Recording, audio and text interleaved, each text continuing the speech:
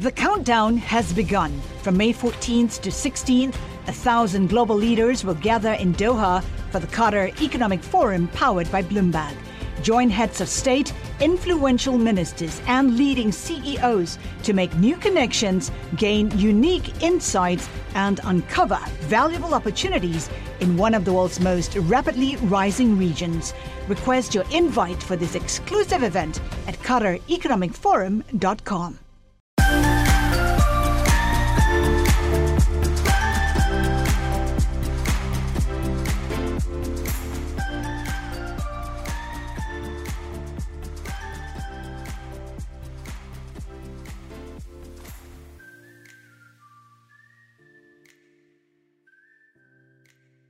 Welcome to another exciting episode of the Vanguards of Healthcare podcast series.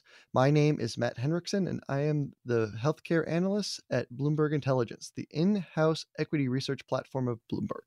We are pleased to have with us Dave Fischel, CEO of Stereotaxis, a medical technology company that is innovating robotic technologies to treat cardiac arrhythmias. You can dive deeper into the financials by typing in STXS Equity Go on your Bloomberg terminal. David, thank you for joining us today. Hi, Matt. Thanks a lot for including me. Yeah, and so one of the things we like to see just with any of our guests on this podcast series is kind of different career paths that get you to your current role. And so for you, why don't you start us off with the transition that has taken place at Stereotaxis since 2017, when you started as the CEO. Walk us first how you became involved with Stereotaxis, and then kind of then what you saw with the company when you first started at the helm as CEO, and then what steps were implemented to kind of reignite the momentum within the company. Sure. So I come to Stereotaxis and the operating role here actually from the financial world. I worked in an Israeli medical device venture capital firm after studying math in university. Then went to work at a healthcare hedge fund based in Los Angeles called Daphne Capital Management. And there I was really focused on high-tech medical device companies across the spectrum of clinical areas, and really kind of obviously the role on the buy side is to try to discover technologies and companies that are underappreciated, and it's kind of obviously it's a nice job to be able to do that in the medical device field, where you're pairing technology and medicine and business all at the same time. And so did that for over a decade, and I came across Stereotaxis through that work. Stereotaxis is a publicly traded company. At the time, it was in around 2016, as I was doing the due diligence. It was a very challenged company. It had had declining sales for multiple years. It had a significant amount of debt, dwindling cash balance, and was on the edge of kind of going out of business. What intrigued me was that the technology was very, very elegant in that it had a differentiated robotic mechanism of action that I believed was probably the only approach that would ultimately allow robotics to transform the large field of endovascular surgery. Endovascular surgeries have their own unique challenges and approaches, and we can get into that later. But it's really kind of, there's been a few attempts over the years to bring robotics into that field, and none of them had really been successful. And Stereotaxis had a very, very kind of creative approach for how to do so, which I found elegant. And I'd seen robotics transform other medical fields. Daphne Capital was one of the early investors in Intuitive Surgical 20 years ago, and Intuitive obviously went on to really dramatically transform laparoscopic surgery. Also, one of my first investments when I joined Daphne Capital was investing in Mako, which became the leader, which was ultimately acquired by Stryker and became the leader of robotics in knee and hip arthroplasty. And so kind of we'd seen robotics transform other clinical fields, and this felt like a very good platform technology for the endovascular field. And so there was this discrepancy between a failing company on the one hand, but a very elegant technology on the other. And the technology was actually working robustly in the real world. It had treated, at that point, just under 100,000 patients. Now we're at about 150,000 patients. And the clinical data was as good as it gets. So the first rule in investing in healthcare is you ask yourself, if God forbid me or someone in my family had to have this procedure done or had this disease, would we want this drug or device used on them?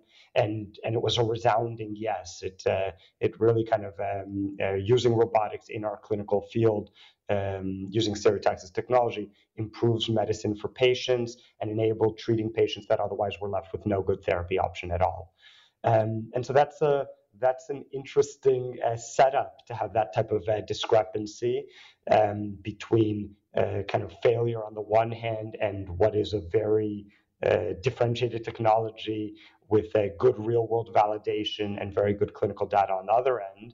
And so that's what kind of attracted us to become involved and to try to build a very good company off of that foundation.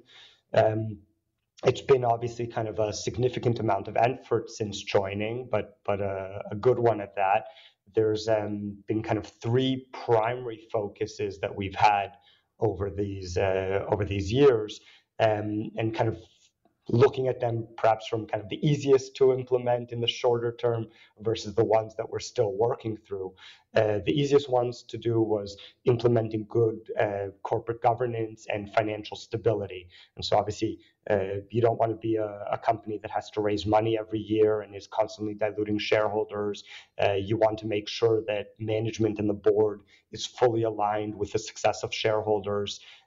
So we did several things kind of quickly as we started to make sure that board members were compensated fully in stock. My compensation is driven entirely also by the success of the company and by stock.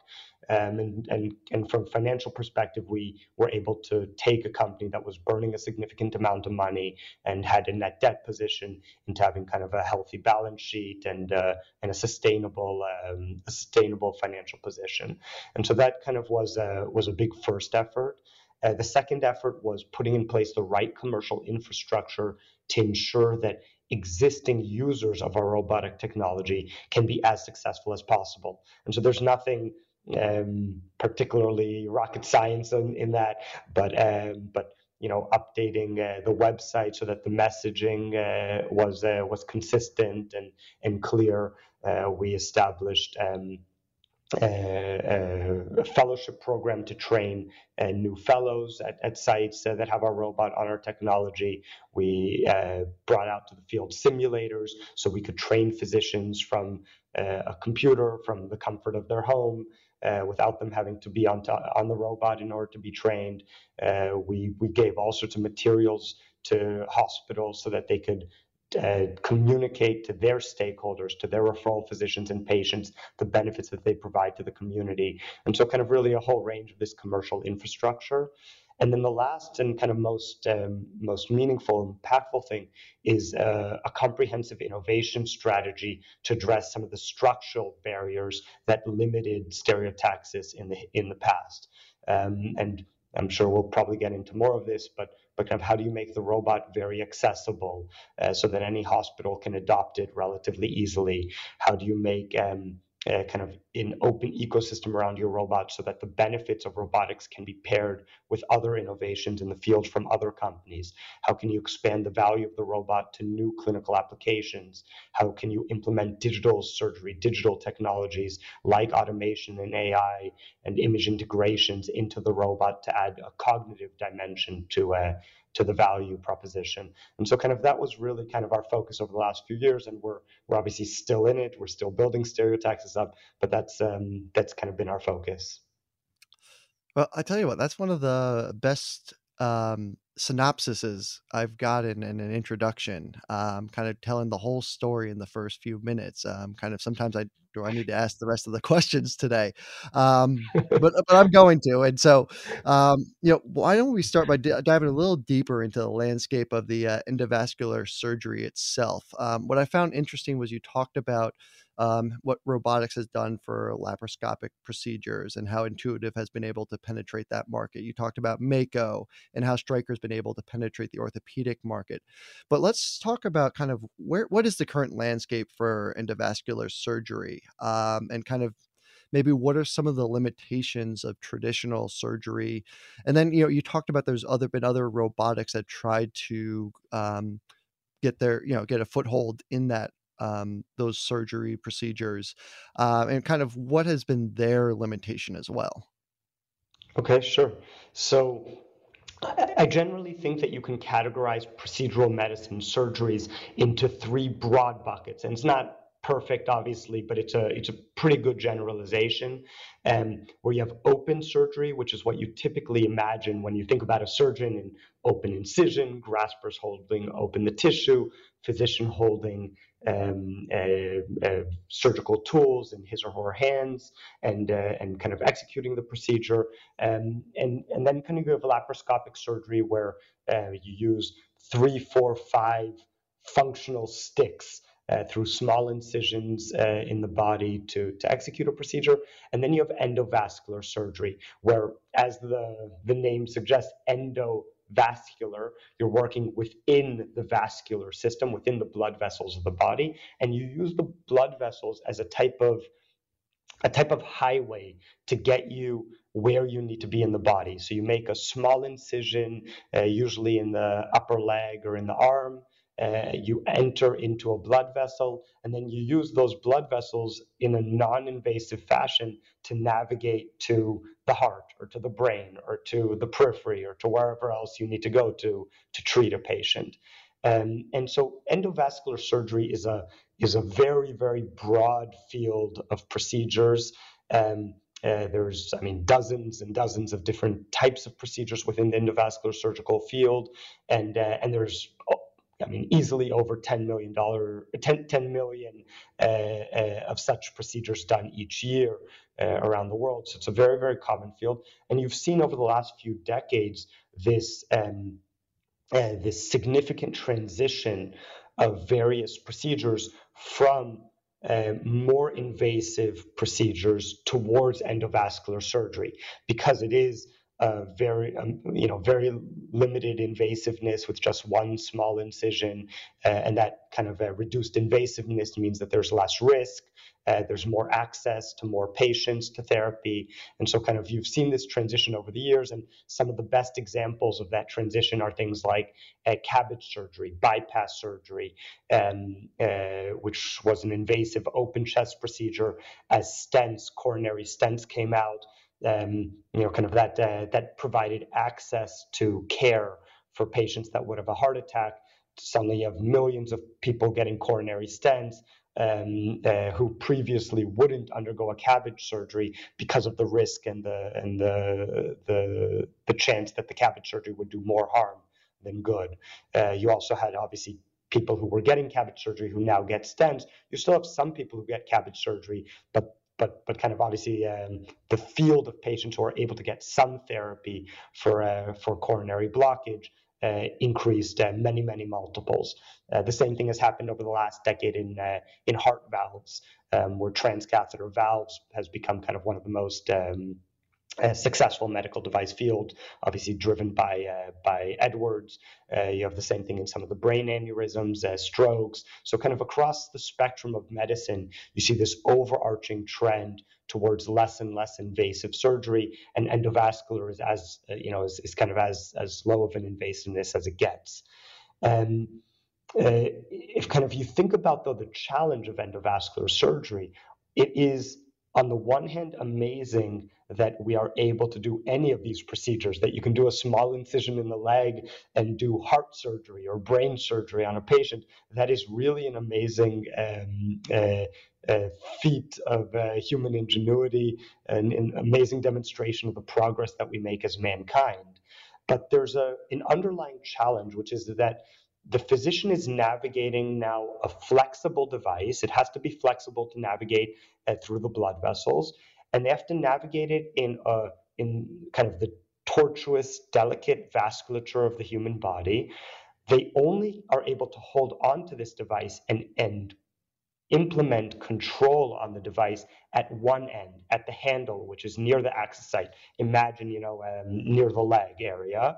But the procedure where all the therapy is actually being delivered is 2, 3, 4 feet away on the other end of this flexible device, where, in the heart or in the brain or where the patient needs therapy. And so you can imagine that it's almost like the two analogies I typically think about either is a kind of us sitting here at the desk holding a pencil from its eraser and trying to do a delicate, to write in a very, very delicate way while only holding on to the eraser, or like trying to use a gardening hose, but holding the gardening hose 3 feet back from where the edge of the hose is.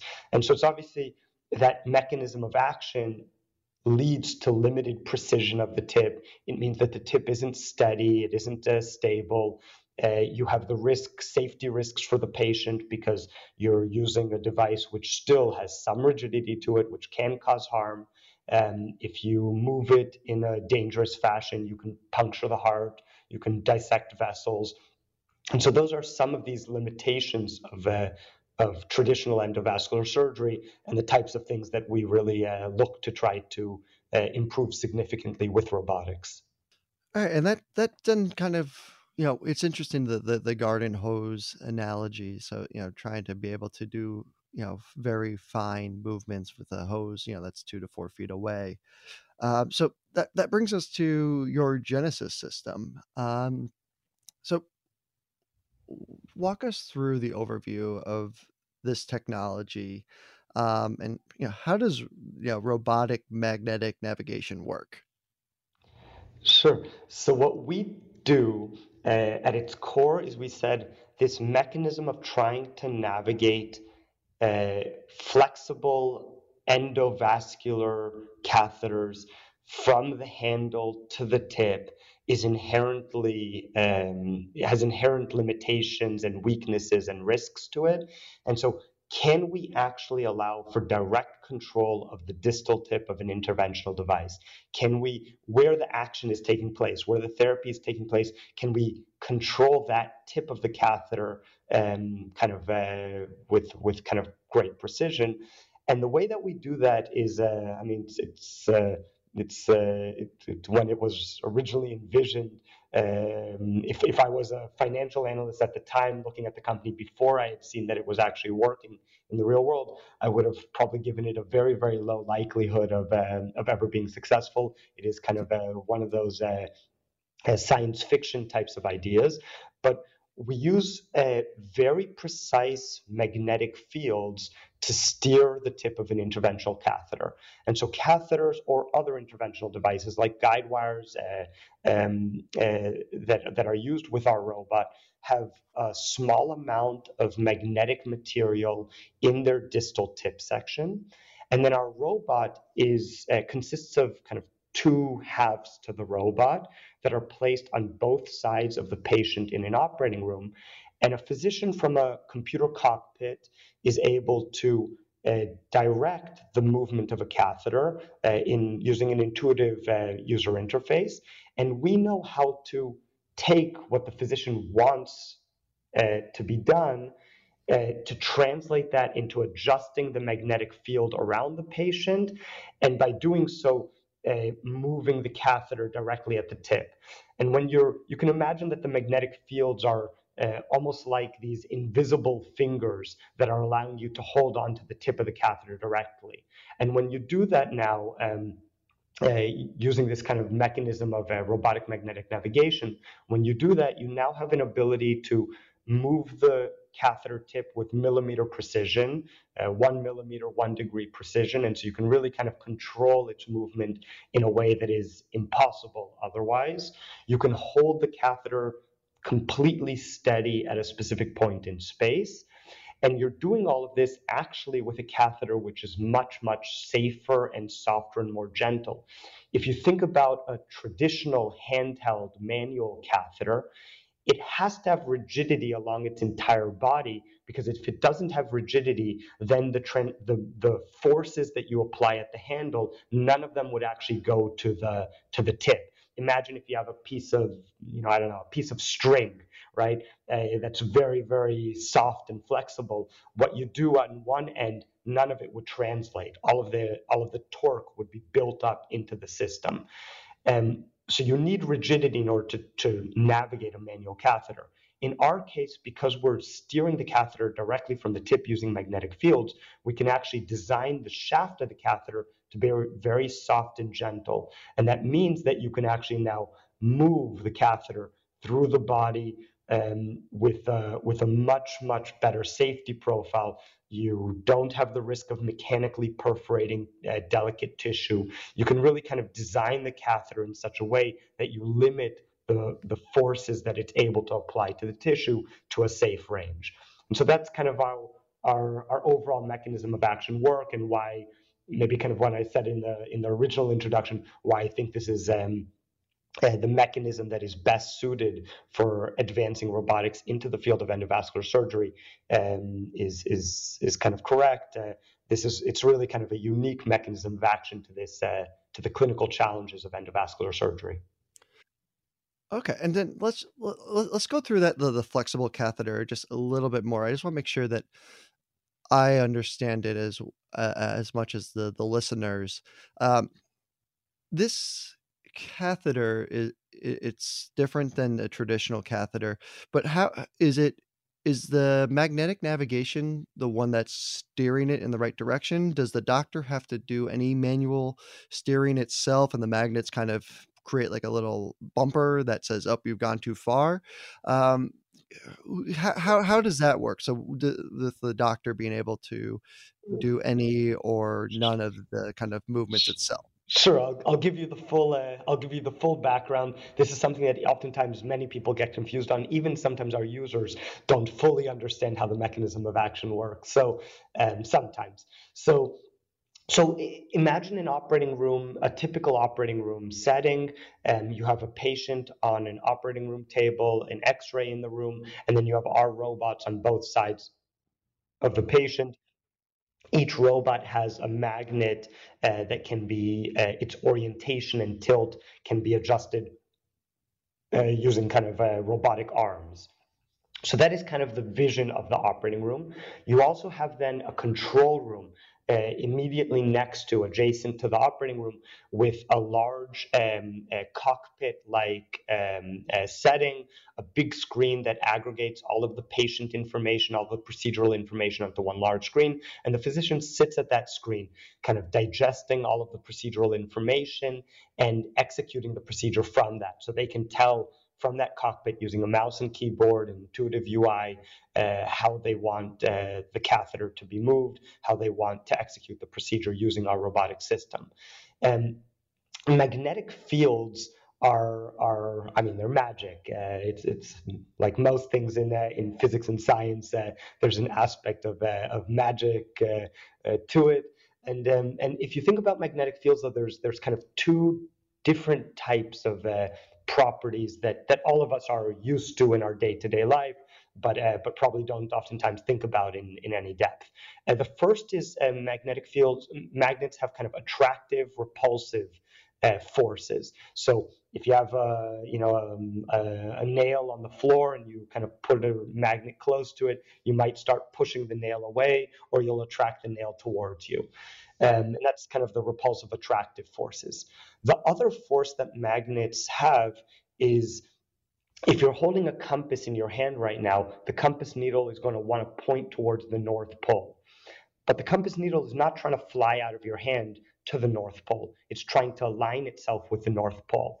And so one of the things that we do, which is, that's a significant technical challenge, and that's really where kind of one of our core expertise and IPs is we design our magnetic fields to actually counteract all attractive and repulsive forces. So where between the two sides of our robot, where let's say the patient's chest is, you have a spherical area where the procedure gets performed within, where the magnetic fields are perfectly canceled out in that there's no attractive or repulsive force whatsoever. What you have is a artificial North Pole that is created, and that artificial North Pole can be pointed in any direction in 3D space. And it can be a very, very precise, right, with 1 degree, 1 degree precision of that North Pole. And so the catheter becomes, with the magnet in its tip, becomes to some extent like a compass needle. And we have another little mechanism that's integrated with our robot, which provides more slack or less slack. It advances the catheter forward or back. And so from a mouse, using a mouse and keyboard from this kind of control cockpit, a physician can steer where they want the catheter to be oriented towards, moving forward and back along that orientation. And all of the navigation of the catheter happens through that mechanism. Okay. Yeah, and that's much different than a traditional catheter, where I'm thinking of there's you have to apply torque to twist it, or there's a couple that move forward and backwards, but that's essentially it. Yeah. Okay, no, that's very helpful. There's no dancing, that finger, wrist, elbow, shoulder dance that a physician does by the table to try to get to, applying forces in all these funny ways onto the handle of the catheter to try to move the tip. There's none of that in our procedures. You do have sometimes, I've been with physicians who are using our system and who are new to our system and have obviously done thousands of manual catheter procedures over the years. And so you'll see them sitting behind the cockpit with their hands on the mouse, and still their shoulders will do a little dance while doing a procedure because they have this muscle memory built over thousands of procedures and many years. But yeah, we obviously negate the need for that completely. That's funny. That sounds like that could be a TikTok trend at some point in the future. But so back to the Genesis system, though. What are the initial indications that you've received approval for? So all of our clinical use right now is actually in one specific clinical indication, which is the treatment of heart arrhythmias. When the heart beats irregularly, and there's a range of arrhythmias. Obviously, you have kind of a dozen plus different types of arrhythmias, but kind of to treat heart arrhythmias, there's a fairly common procedure. There's over a million such done each year. Called cardiac ablation, where you navigate a small catheter from the leg into the heart, and then you actually burn some of the heart muscle, in a very precise way. You burn specific parts of the heart muscle in order to isolate some of the misbehaving heart muscle cells, or redirect the electrical current through the heart muscle in a very specific pattern. And so that has become a very accepted, very beneficial form of therapy for patients that suffer arrhythmias. And that's the specific application that we've been focused on to date. We're working on ways to expand the value of our technology to several more clinical applications, but that's the one where we have all of our clinical experience, and we have about 100 hospitals that have treated now about 150,000 patients, all in that clinical field. Okay. And then, so, one of the things that you mentioned too, when you first looked at this technology, you said something along the lines of, from your financial analyst's point of view, low probability success rate. Sounds like very biotech phase 1 type of probabilities that you're calculating. What made you turn the page, and what made you think, oh, this is actually a viable technology? What clinical data did you see that was like, okay, I see where this is going? So I think what was most exciting for me was, obviously, robotic systems are very complex, and you've seen how even companies like Medtronic or Johnson & Johnson trying to build systems that are competitive to Intuitive Surgical will spend billions of dollars, even $10 billion plus, trying to build competitive systems, and it takes them decade plus, and it's a very, very challenging endeavor. So to have a robotic technology that is unique, provides value in a new clinical field, a large clinical field, was kind of exciting to start. The things that de-risked it for me was the fact that the technology was being used robustly in the real world setting. Right? We have about 100 hospitals, have treated by now 150,000 patients. That's not 2, 3, 4 hospitals that are affiliated with us that are using it. It's a robust enough use where you have a whole range of hospitals that are not university hospitals, not in it for the research, not in it for the sex appeal of having a robot, but are bread and butter community hospitals that adopt our technology for the benefits it provides patients, physicians, and the hospital itself. And so that kind of seeing that there was that robust day-to-day use was a big factor in my mind. You can also look at, obviously, we're publicly traded, all our financials are online. The fact that our gross margins on service contracts are healthy gross margins, that shows that also the system is relatively stable in the real world setting, and kind of that's also important. Obviously, just you can have. I've seen many companies over the years where the technology works, but it's hard to get it to work consistently and reliably, and that can be an Achilles heel of a company that otherwise could have become very successful. So the fact that it was working kind of smoothly in the real world was helpful. From a clinical data perspective, it's generally in procedural medicine, unlike, let's say, in drugs, you don't have randomized, controlled, prospective trials. That's kind of very rare, almost impossible. Intuitive Surgical has none like that, despite now having 7,000 plus systems out there in the world and treating over 1 million, almost, I think this year 2 million patients each year. Has never had a trial like that. But what you see in Stereotaxis data is we have by now about 450 peer-reviewed publications on our technology in clinical use out there.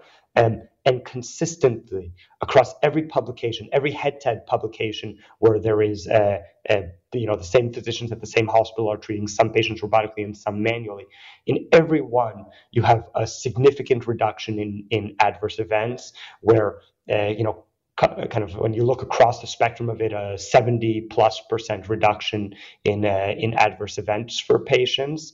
You have a relatively good trend toward improving acute and long-term success.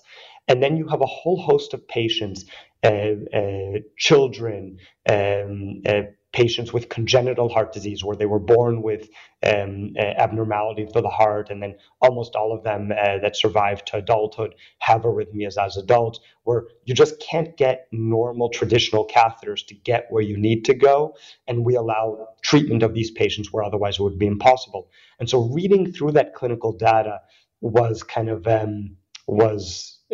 heartening, and it also makes it kind of a very meaningful mission to build a company like Stereotaxis and to nurse it back into health and to kind of put it to its full potential, because you recognize the positive impact that has broadly on the world and the way it can actually improve care for many, many people. And so, some of the other processes of the running a company is the pipeline, and I know I've heard of part of the ecosystem is potentially going to be the magic ablation catheter. So how does that technology differ compared to either traditional catheters or even the flexible catheter that you currently use? Sure. So when you look at our innovation strategy, and I really call it kind of a strategic innovation effort, because it's innovations that not only improve the clinical performance of the technology, but has real structural improvements to our ecosystem, to Stereotaxis' position overall through each of them. There's 3 main thrusts there.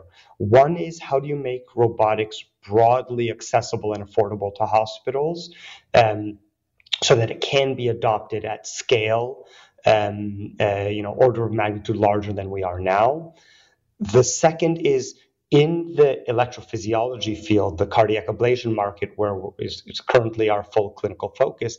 How do we build an open ecosystem around our technology and reduce the dependency that we built our business on? And then the third is how do we expand their technology into new clinical applications? Your question on Magic really goes towards that second kind of strategic effort, which is in electrophysiology, in the field where all of our procedures are currently being done. Stereotaxis makes the robot, but we actually don't make the ablation catheter, the therapeutic device that has little magnets in the tip that is steered by our robot. We don't make that ourselves. That is actually produced and sold directly to hospitals by Johnson & Johnson. And there's a longer history there, but about 20 years ago, Stereotaxis and Johnson & Johnson entered into a relationship where kind of that came about. That relationship obviously allowed Stereotaxis to more quickly enter the field and successfully kind of address the clinical challenges in the field and grow as a company. But it also had real challenges to it. The catheter that is currently being used in all of our procedures is a nearly 20-year-old catheter. It's obviously then has not gone through all of the healthy pace of continuous innovation, continuous improvement, which any technology should go through. Given that another company is selling it directly to customers, we are not able to control the customer experience there. There's all sorts of dependencies that are not great, and there's also financial and strategic implications of that. And so the Magic catheter is a catheter fully owned by Stereotaxis. We worked with a contract manufacturer in Germany to develop and manufacture it, but it's fully owned by Stereotaxis. And we incorporate into the catheter many clinical improvements that kind of make the catheter competitive to modern manual catheters, while obviously maintaining that clinical benefit and the differentiation of it being robotically, magnetically steered. And so things like reducing fluid load for a patient, providing better and more information to the physician from the tip of the catheter, allowing for more consistent lesions, more consistent forces. There's a whole host of clinical improvements to the catheter. And so that's obviously important for the patients and physicians that rely on our technology. And then beyond that, Magic also provides structural, financial, strategic and benefits to Stereotaxis, because suddenly we are not dependent on another party. We take our own destiny into our own hands. We would also then be able to sell the catheter directly to customers. So we change our financial model from making approximately $1,000 per procedure to making several times that, $3,000, $4,000, $5,000 per procedure. And so there's kind of various benefits, obviously, to the Magic catheter, and that's a core part of our innovation strategy. Okay. And then, one of the things, with electrophysiology and cardiac ablation is that they're starting to branch out into different types of energy sources that are used. There's radio frequency, there's cryoablation, and now the newest one is pulse field ablation, or PFA. Is there one that you're going to be initially designing Magic catheter to use? And then will there ultimately be an option where you could choose any of those energy sources?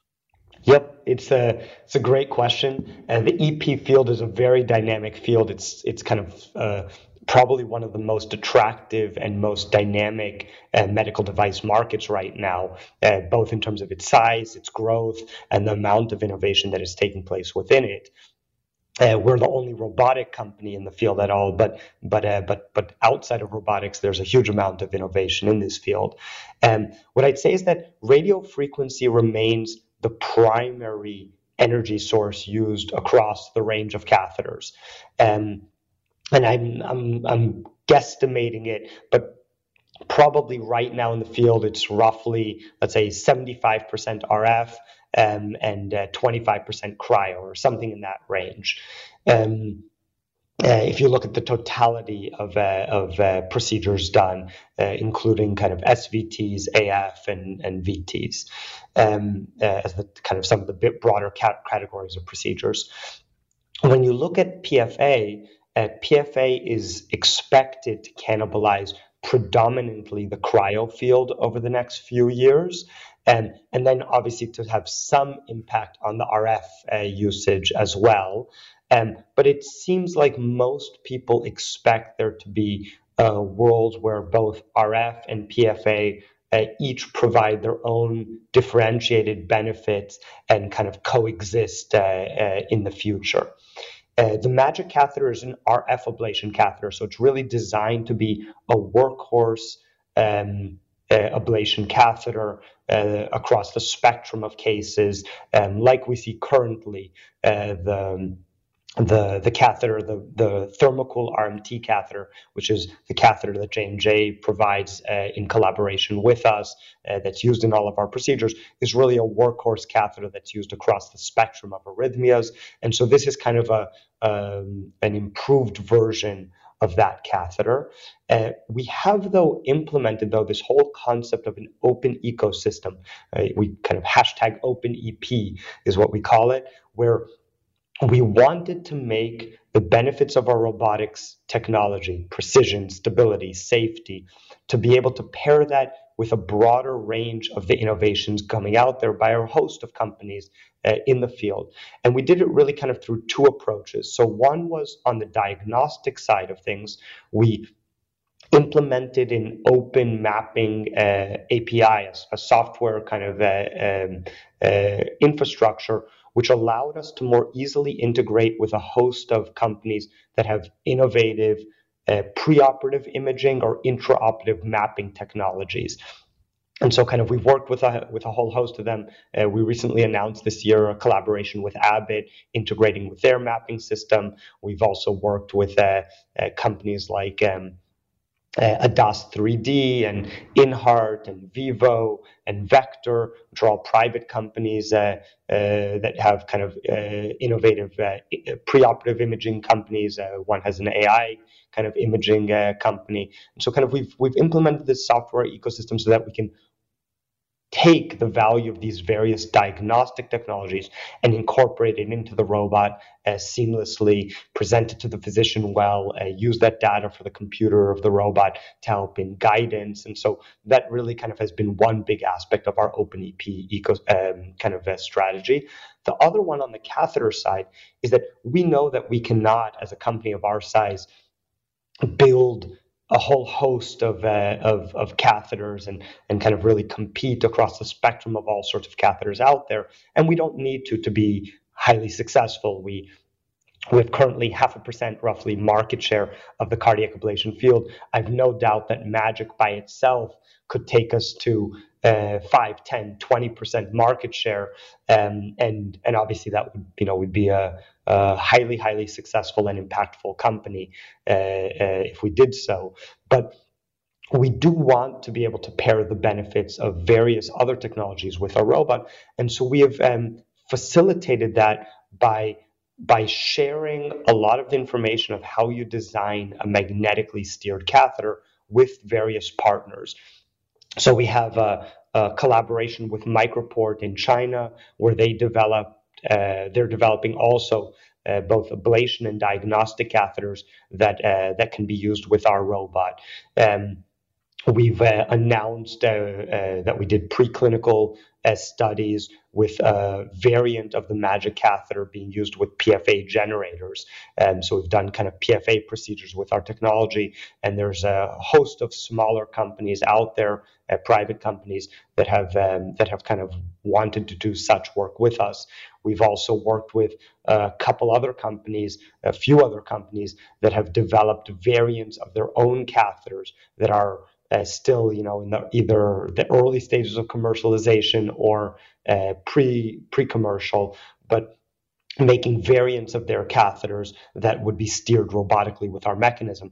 And so this kind of open ecosystem approach, I think, will lend itself to, over the coming years, a host of choices for physicians, which allow them then to better decide what they will use for each individual patient, given that patient's unique challenge. Okay. And so now that I'm, to kind of summarize that all in, we talked about the Genesis system.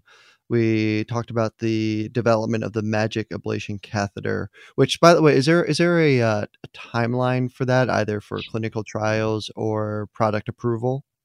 Yeah, so we're starting a trial in Europe imminently. We just announced on our earnings call last week that we're waiting for the final country approvals to do so, and that those approvals should be received by the middle of December. We will submit in the first quarter the MAGIC catheter again for CE mark approval. And we've also just announced in the call last week that we will be submitting a PMA supplement for the catheter in the US to the FDA by the end of this year. So we're in those kind of last stages of getting this catheter to market. Okay, so it will be in the market before we know it. And so going back to my question before I interrupted myself, you have Genesis, you have the MAGIC ablation catheter coming out, and then we talked in depth about this open source that allows you to connect with companies large and small with their mapping system or with their catheter. It's, how do you choose which is your favorite child out of those three?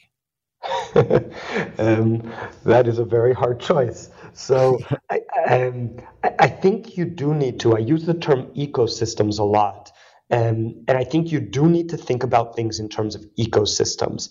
You cannot just look at an individual technology or product on its own, like the MAGIC catheter or the Genesis robot or a guide wire. You can't think about it as its own individual product that has its own commercial opportunity independent of the others. You really have to think about it in terms of this ecosystem approach. How do the technologies work together? What do you ultimately enable a physician, a hospital to be able to do to treat patients?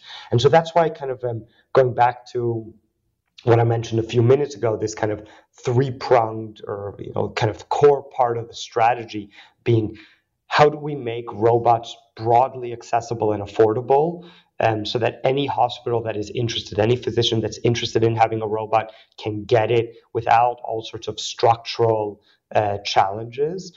How do you make sure that in electrophysiology there is modern catheters, modern integrations available with the robot so that a physician doesn't have to make trade-offs between the benefits of precision, stability, safety of the robot, but having to use catheters that are 20 years old?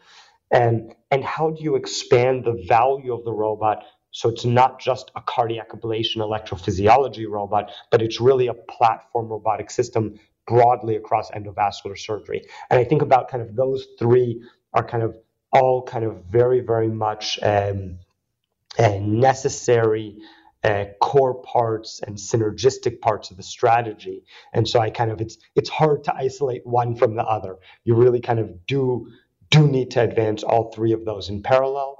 In addition to that, we're doing things on the digital surgery side. I mentioned we have kind of a special relationship and effort taking place in China. So there's other kind of core things, but I'd say that those kind of three things, that's kind of the core aspect of our strategy. Okay. And then so now I'm thinking about, you have the MAGIC catheter coming out probably in 12 to 18 months. We talked about other endovascular procedures that could potentially benefit from this. So when I'm looking at how this robotic technology can play a role in endovascular surgery in 5-10 years, whether it's AFib or other procedures, what are you envisioning? So there's a host of clinical challenges when I look at endovascular procedures where the underlying challenge is reaching the place where you have to deliver therapy, because getting there requires navigating all sorts of tortuosity, and you're doing so in small, delicate vessels, and so that's kind of just inherently the challenge. Once you get to that place where you need to deliver therapy, actually doing so isn't very difficult, but the real challenge is getting there. And I can give kind of a, let's say, stroke patient has a stroke deep in their brain. You want to navigate a catheter into the brain to the stroke. Then you can aspirate the clot out, or you can kind of use various tools to pull the clot out. But getting there is oftentimes very, very difficult. Similarly, certain patients that have solid tumor cancers, like liver cancer, you want to embolize the vessels that are feeding that cancer to starve and kill the cancer. Getting into those vessels, being able to deliver the embolization agents in a precise fashion to the vessels that are feeding the cancer but not feeding the healthy part of the liver, that's a challenging case. And so there's a whole host, we talk about kind of 5 core markets that we want to go into outside of electrophysiology, but there's a whole host of clinical challenges out there where still you're not able to do it endovascularly well or consistently, and so patients either don't get any therapy or have to have highly invasive procedures as an alternative. And that's where we think we can provide a lot of value. And when you steer a guide wire or a guide catheter or any other kind of interventional device from the distal tip, like we do with our magnetic fields, you allow a soft, gentle, flexible device to navigate all sorts of bends and twists and turns. And the way I think about it is, let's say if you're driving a car down a street, you have no problem doing a left turn at one intersection, and then a right turn, and then a left turn, and then a right turn, and then a left turn, because you're always turning from where you are. Imagine that you had to do those bends and twists and turns, but you're being navigated from your back, and every time you're applying force from the back, it has to go through each of those turns just to reach where you are currently. Once you do 1-2 turns, there's no way anymore to do an additional turn. And that's where really our mechanism, I think, can provide a lot of value. And we've been able to work, we've been fortunate to have physicians, interventional cardiologists, interventional radiologists, neurosurgeons who have worked with us and have kind of demonstrated the value and kind of educated us on the value in a broader range of procedures. And so I think kind of as we really the gating item to starting to commercialize in those fields is having the right interventional tools available, the right guide wires, guide catheters with magnets in their tip section so that they can be used with our robot. The robot is already, the same robot would be able to be used in those procedures. And so we're working on both a guide wire and a guide catheter. We expect in the coming months to do a submission in the first half of next year. And so that's really kind of, that will be our start to starting to provide the value in those procedures with our robot. Well, it's very exciting to see that we're just in the early innings of this potential transition. Well, David, thank you so much for joining us today. It was great to hear the story. Thank you very much for all the thoughtful questions and for including us on your show. And I would like to thank all the listeners for tuning in for this episode. Feel free to join us again in the future for future episodes. You can also click on the follow on the app that you use to listen to this podcast. Thank you and take care.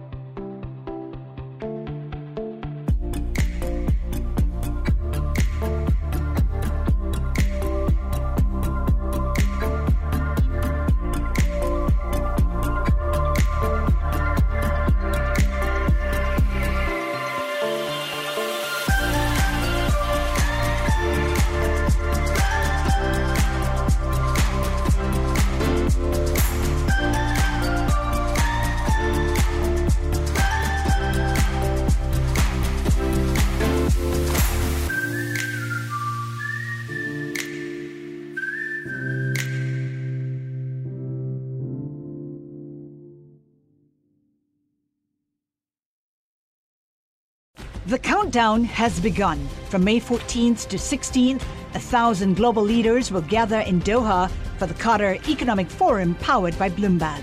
Join heads of state, influential ministers, and leading CEOs to make new connections, gain unique insights, and uncover valuable opportunities in one of the world's most rapidly rising regions. Request your invite for this exclusive event at QatarEconomicForum.com.